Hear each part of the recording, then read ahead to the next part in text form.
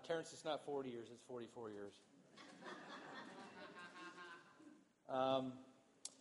For those that don't know me, I know there's a few guests here, some newer people. I am an elder here at the church. I got saved out of myself, really, in the mid-'70s in college with a good friend of mine, Al Cooper, and I both got saved the same year, 44 years ago, this October for me. And my message today has a lot to do with, I'm going to think where I'm at in my stage of life. And you're going to hear a little bit about my heart, which is about a new heart. I've been married for 41 years.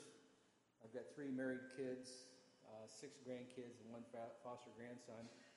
I'm a manager, and I also consider myself a marketplace missionary in the world of business. And I can honestly say here this morning that I know less now than I thought I knew when I was younger. The older I get, the more I realize how dumb I've been, and I'm sure 10 years from now I'll realize how dumb I was today even. As God marinates us and shows us that it's all about Him and not ourselves anyway, the encouragement is, doesn't matter how smart or how good you are, God's got you covered, and that's part of the message today as well. As Terrence mentioned, when Kyle talked to us about let's get together and do a study on the book of Proverbs and pick out of Proverbs those things that would be good for us to hear about in terms of being wise. And Proverbs is just rich with verse after verse after verse after verse on wisdom. And in fact, it overlaps quite a bit. So you'd figure, that the elders here would come up with a unique proverb for each of us to speak about. And when I told Kyle I was going to preach out of Proverbs 3 to launch my discussion this morning, and then Tim Butler said, "Wow, I'm preaching out of Proverbs 3." And then I think it was Ken spoke out of Proverbs 3 as well last week. So we're all going to start with Proverbs 3, different dimensions of that. And what I'm going to focus on, in fact, if I'm going to go back for a quick history lesson of what we've learned in Proverbs so far. Kyle talked about Proverbs 11:25. Whoever brings blessings will be enriched, and one who waters himself will be watered. It's all about giving, having a giving heart, giving spirit. And then Greg talked about words of life. The words we speak have power. Proverbs 18:21 says, "Death and life are in the power of the tongue." God's words to us are full of grace, mercy, and blessings. And he kind of ended the sermon on words by those famous words by Jesus when he said, "It is finished." What Jesus did on the cross for us, what he did for us, what God did for us was remarkable, to say the least. And when Jesus said it's finished, he put a bow on connecting us with our Father in heaven once again. And then Ken talked about trust in the Lord out of Proverbs 3. Who are you leaning on? What are you leaning on as a person? Are you leaning on riches, money, safe retirement? Are you leaning on yourselves, your abilities, your experience, your cleverness, your job, your marriage, your religion? Pharisees rested pretty heavily upon what they knew about the Word. Submitting ourselves to God and knowing God's what it's all about. That's our theme, to know Jesus and make Him known. And so he capped it off in Romans 5:13, saying, "May the God of hope fill you with all joy and peace in believing, so that by the power of the Holy Spirit you may abound in hope." And so it's all about God and trusting and living in Him. So today I'm going to focus on a new heart and having peace in that new heart. Proverbs 3 verse 1, throw it up there, yeah. "My son, do not forget my teaching, but let your heart keep my commandments." Which by its nature says it's more than just a head thing. It's more than just acknowledging something. It's something that's kind of in your spirit. It just settles in your spirit. You know it's something that's true. And it's our heart that needs to covet these commandments. The things that God shows us, shares with us, teaches us, should settle in and become part of us more than just an external thing or something we can rationalize with our heads. Proverbs 2, verses 1 to 2. If you want to turn there. Yep. "My son, if you receive my words and treasure up my commandments within you, making your ear attentive to wisdom, and inclining your heart to understanding." And in verse 5 it says, "Then you will find the knowledge of God." Wow, that's pretty heavy. Find the knowledge of God. There's nothing more wise than knowing the knowledge of God. And verse 10 says, "For wisdom will come into your heart." So God's speaking here through the author of Proverbs about the heart, speaking into the heart, being filled in your heart. And then Ezekiel 36:26 says, "And I give you a new heart, and a new spirit I will put within you. And I will remove the heart of stone, that callous, hard heart, from your flesh, and give you a heart of flesh." And in verse 27, he says, "And I'll put my spirit within you." The theme you're going to see here is it's not about us, about what we do. It's about what God puts in us that we allow to express. So it's not like working harder, doing better. From back to Ken's message, it's not about trusting in your abilities, although this room's got a lot of strong abilities and skills and strengths as I look around at each of you. It's not about those things. It's about God's strength in you. I was talking to a young couple just a few weeks ago that I find this really kind of fun when you're talking with folks from different places in the world, different cultures, but it's the same Christ. This young couple that grew up in South Africa, and they're actually living in Dubai now, working. And they were married just a few years, and we were sitting up one night talking late, which for me is uncharacteristic because I go to bed by 10 if I can. We were up till 11 o'clock talking, and it was just because we didn't want to break our conversation. It was all about what they were asking me, what it was like when I was young and when I was growing up in Christ, and has anything changed? And as them being a young couple, any advice I'd give them. You know, of course, any old guy like me, it's great to have someone ask you that question, that they would assume I might have some wisdom after these years. I might actually glean something. And I asked them if they've ever heard this song, "Younger Me," and I played it for them. And I'm going to play it today. And the song "Younger Me," to set it up, really talks about if you could talk to yourself. How many have heard the song? Show of hands, most of you. If you look at the words, and you're going to see the words up on the screen here in a second, and kind of take them in, what they tell you. If you could tell yourself back then what you know now, what would you say? And for some of you, you're back then now. I mean, maybe you can look back when you're 16, 17, 18 years old, maybe when you're 6. But someday you're going to be sitting at 64, like I am, looking back on your life, seems like forever from now to you, and wondering, am I going to learn some things on the way that I would have known back then, and would I have changed things? And this song puts a really interesting perspective on it. Matt, if you want to cue it up, or Mark, play it for me, appreciate it.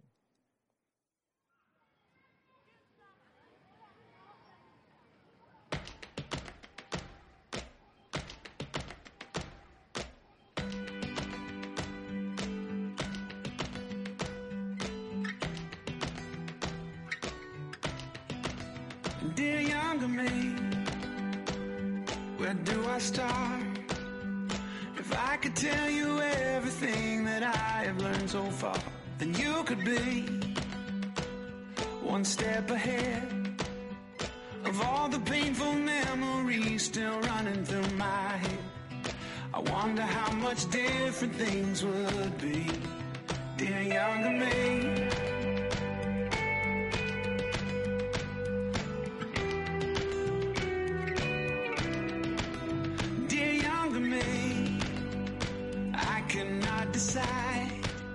Do I give some speech about how to get the most out of your life? Or do I go deep and try to change the choices that you made? 'Cause they're the choices that made me.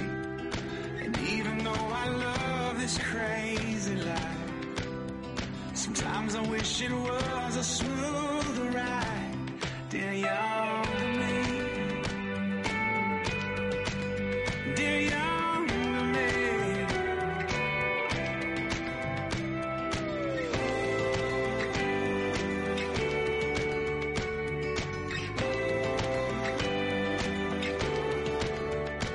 Oh, if I knew then what I know now, your condemnation would have had no power. My joy, my pain would have never been my word. If I knew then what I know now, would have not been hard to figure out what I would have changed if I had heard. Dear younger me, it's not your fault. You were never meant to carry this beyond the cross. No. Dear younger me, you are holy, you are righteous, you are one of the redeemed, set apart, a brand new heart. Oh, you are free and mountain, every valley, through each heartache you will see. Every moment brings you closer to who you were meant to be, the younger me. The younger me.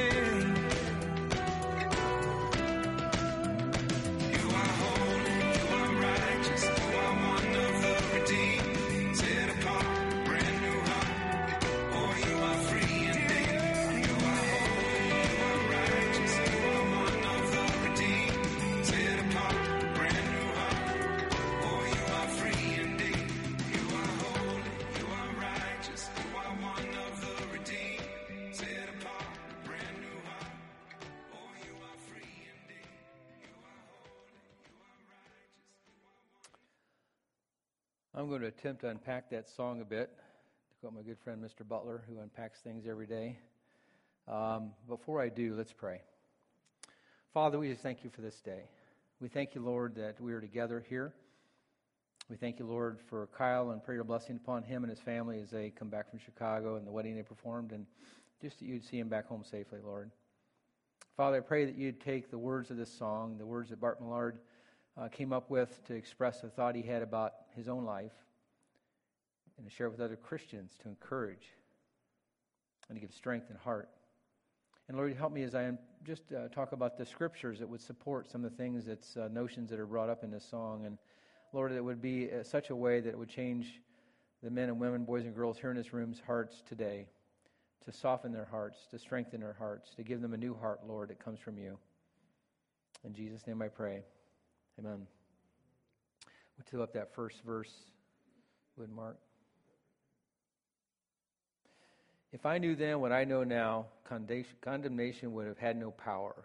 My joy, my pain would have never been my worth.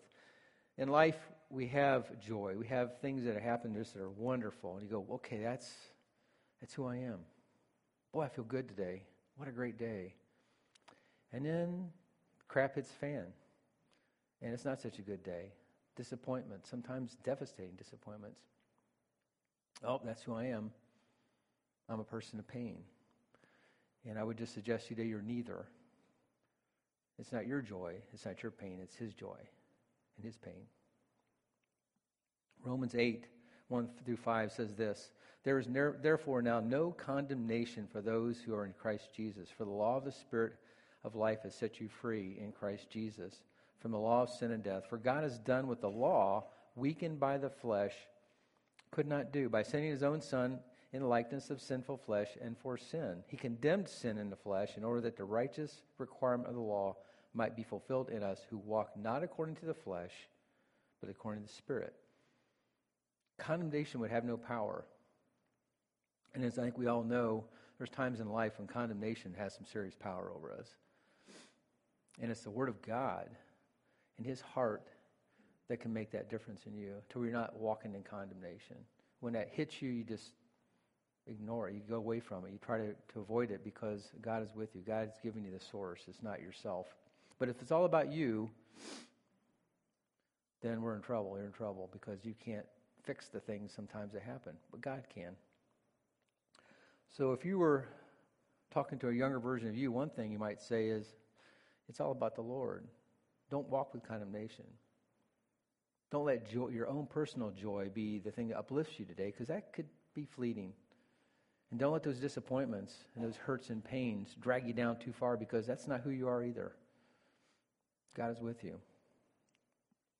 Go to the next slide, if you would. Dear younger me, it's not your fault. You were never meant to carry this beyond the cross. You know, we carry so much. Again, the joy of the condemnation. John 19 says this, if I can get to it here. After this, Jesus, knowing that all was now finished, said to fulfill the scripture,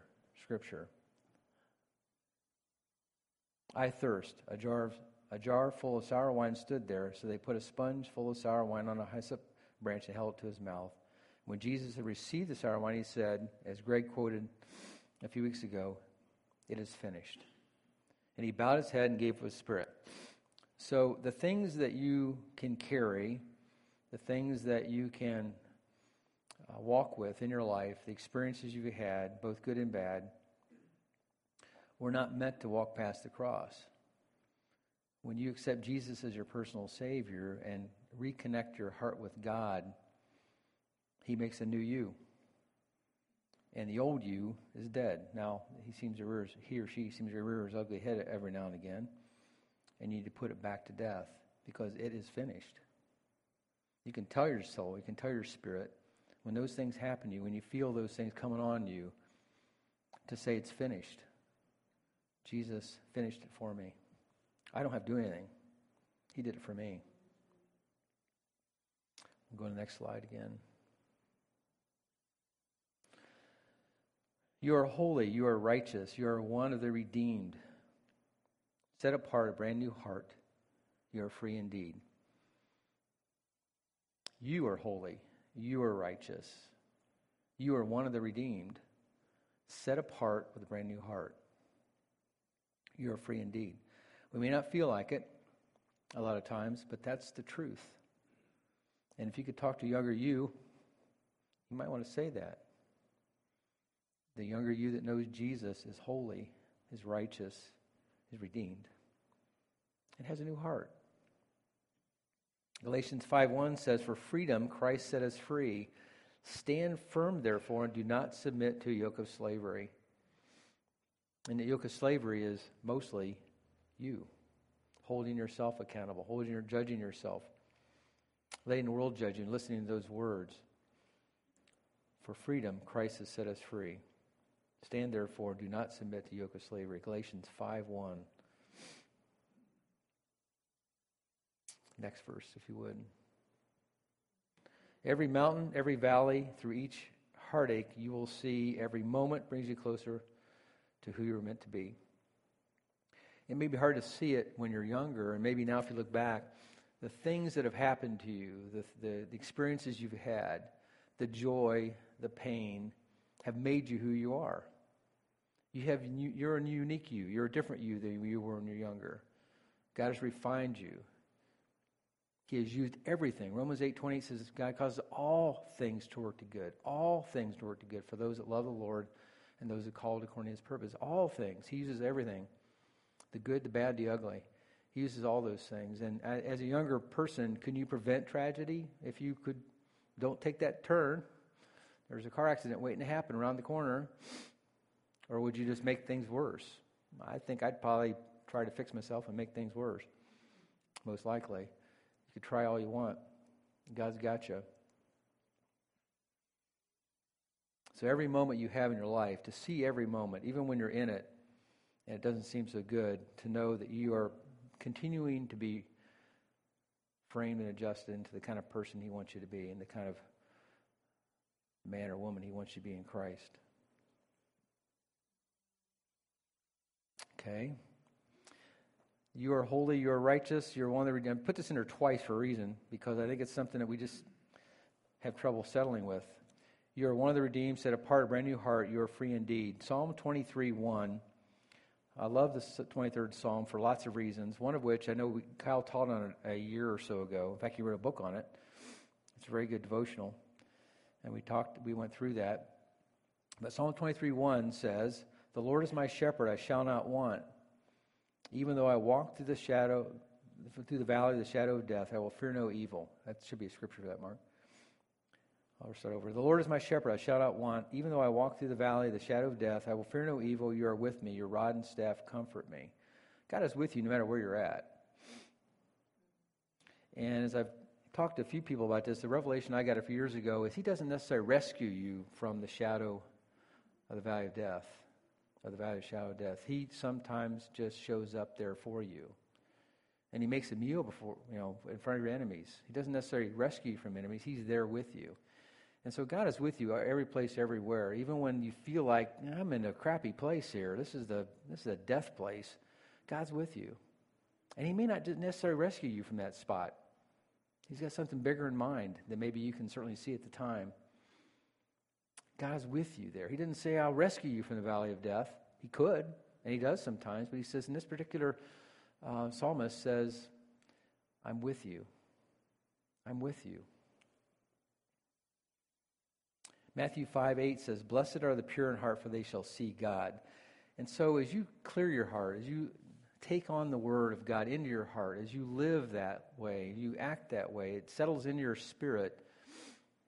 As I said earlier, take those words into your heart. You'll see God. You're not going to see Him just looking in pain, just looking in joy. You're going to see Him when you look for Him. And you make your heart pure, which sounds impossible, but again, God puts a new heart in us. You need to have faith that God will put a new heart in you. There's a new you.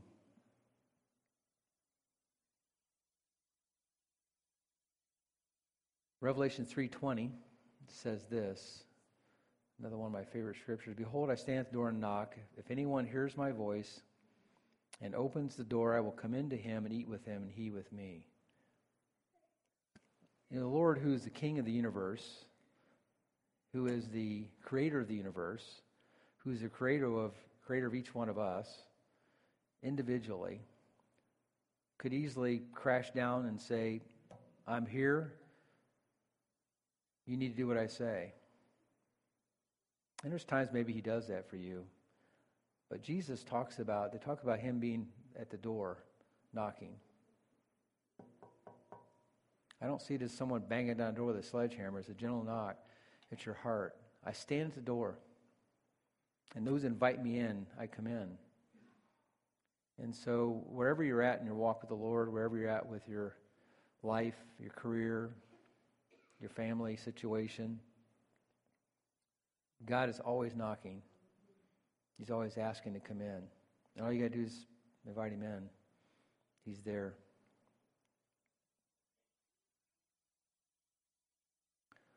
The last scripture two more scriptures I want to read, then we'll wrap it up here. Psalm 23:5. I alluded to this earlier. "You, Lord, prepare a table before me in the presence of my enemies." As I mentioned before, He doesn't necessarily extract you from a crappy situation or a tough situation or from pain. But not only is He with you, He sets a table, you're eating, in the presence of your enemies, whatever those enemies might be. It could be physical, it could be spiritual, it could be your mind, it could be a kind of recurring place you're in.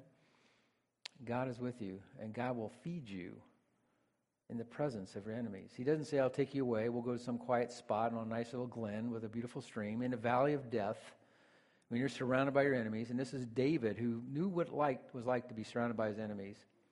Many times he's surrounded by his enemies, outnumbered, outgunned, or outknifed, outsworted. And he knew what it was like. And so when he said this revelation that God is with him, even in the shadow of the valley of death, and makes a table in the presence of his enemies and eats there, being nourished there, it's an awesome place to be in. Okay, Psalm 121. I just got the first couple here. I'm going to read the whole scripture to you. Just like that song, if you listen to the words and kind of take them in and take them seriously, there's so many scriptures like Psalm 121 that also, if you just read it and go, okay, I'm going to try to believe this a little bit, it's amazing what it will do to your spirit, it will do to your walk. Psalm 121 says, "I lift my eyes to the hills. From whence does my help come?" Again, the person that wrote this was used to seeing the enemy on the hills, used to being outnumbered, used to being chased. And when he looked his eyes to the hills, where is my help going to come from? Because it's not natural. It's going to come from the Lord. It goes on to say, "My help comes from the Lord, He who made heaven and earth. He will not let your foot slip, be moved. He who keeps you will not slumber. Behold, He who keeps Israel will neither slumber nor sleep. The Lord is your keeper. The Lord is your shade on your right hand. The sun shall not strike you by day, nor the moon by night. The Lord will keep you from all evil. He will keep your life. The Lord will keep your going out and your coming in from this time forth and forevermore." So the psalmist talks about the fact that God is with him.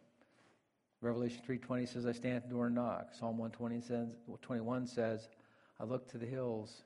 My help comes from God, comes from nowhere else." Doesn't come from stronger army, doesn't come from better food, doesn't come from a more comfortable living situation, doesn't come from anything other than the fact that my help comes from the Lord directly. So when I contemplated this and with this young couple about what I would tell a younger me, I think I summed it up by relax a bit and trust God. It's all about Him anyway. And I know, especially when you're younger, you got the whole life ahead of you and you want to accomplish things in life, and that's not all bad. But God's got to figure that equation. And the more you figure Him into your equation, the more you let Him direct your steps, the more you take time to pray, to say, Lord, what should I do here? The better chance you have of leading a little more peaceful life, because it's not about what goes on around you that matters. It's what happens right inside of here, inside your heart. So those of you that are younger, trust God. Pray often. Rest in Him. Those of you that are older, encourage those that are younger to do those things, and know that you have a life to live beyond where you're at today, that you can learn and continue to grow in Him. And have a young heart, because God gives you a heart that He has for you, not the heart you're carrying around that you were born with. You got a new heart in Christ. Trust in Him. Let's pray. Father, we thank you, Lord, for this word. We thank you, Lord, that you've given us long lives to live, that we can look back and we encourage others. I ask, God, you take the word today, the scriptures, the word you've given in your Bible for us to read and understand, that it would take it into our heart, and we'd be able to relax in you, because you've got it, Lord. As you said on the cross, it is finished. You finished the work. Now we just need to walk in you in it. In Jesus' name, amen. We're going to be having a time of music and songs to, again, pay attention to the words of these songs, too, that are uplifting in your spirit. During the 3 or 4 songs we're going to play, there's stations set up in front and back for communion. That's our practice here. If you're new or haven't been here before, we take communion every Sunday. Just take the bread, dip it into the cup. If this is not something you've done before, or uncomfortable with, or not ready, that's cool. You're in the right place. This is a good, safe place to be. Just stay in your seat and listen to the music, and ask God to be with you. No pressure at all. And let God just be with you today.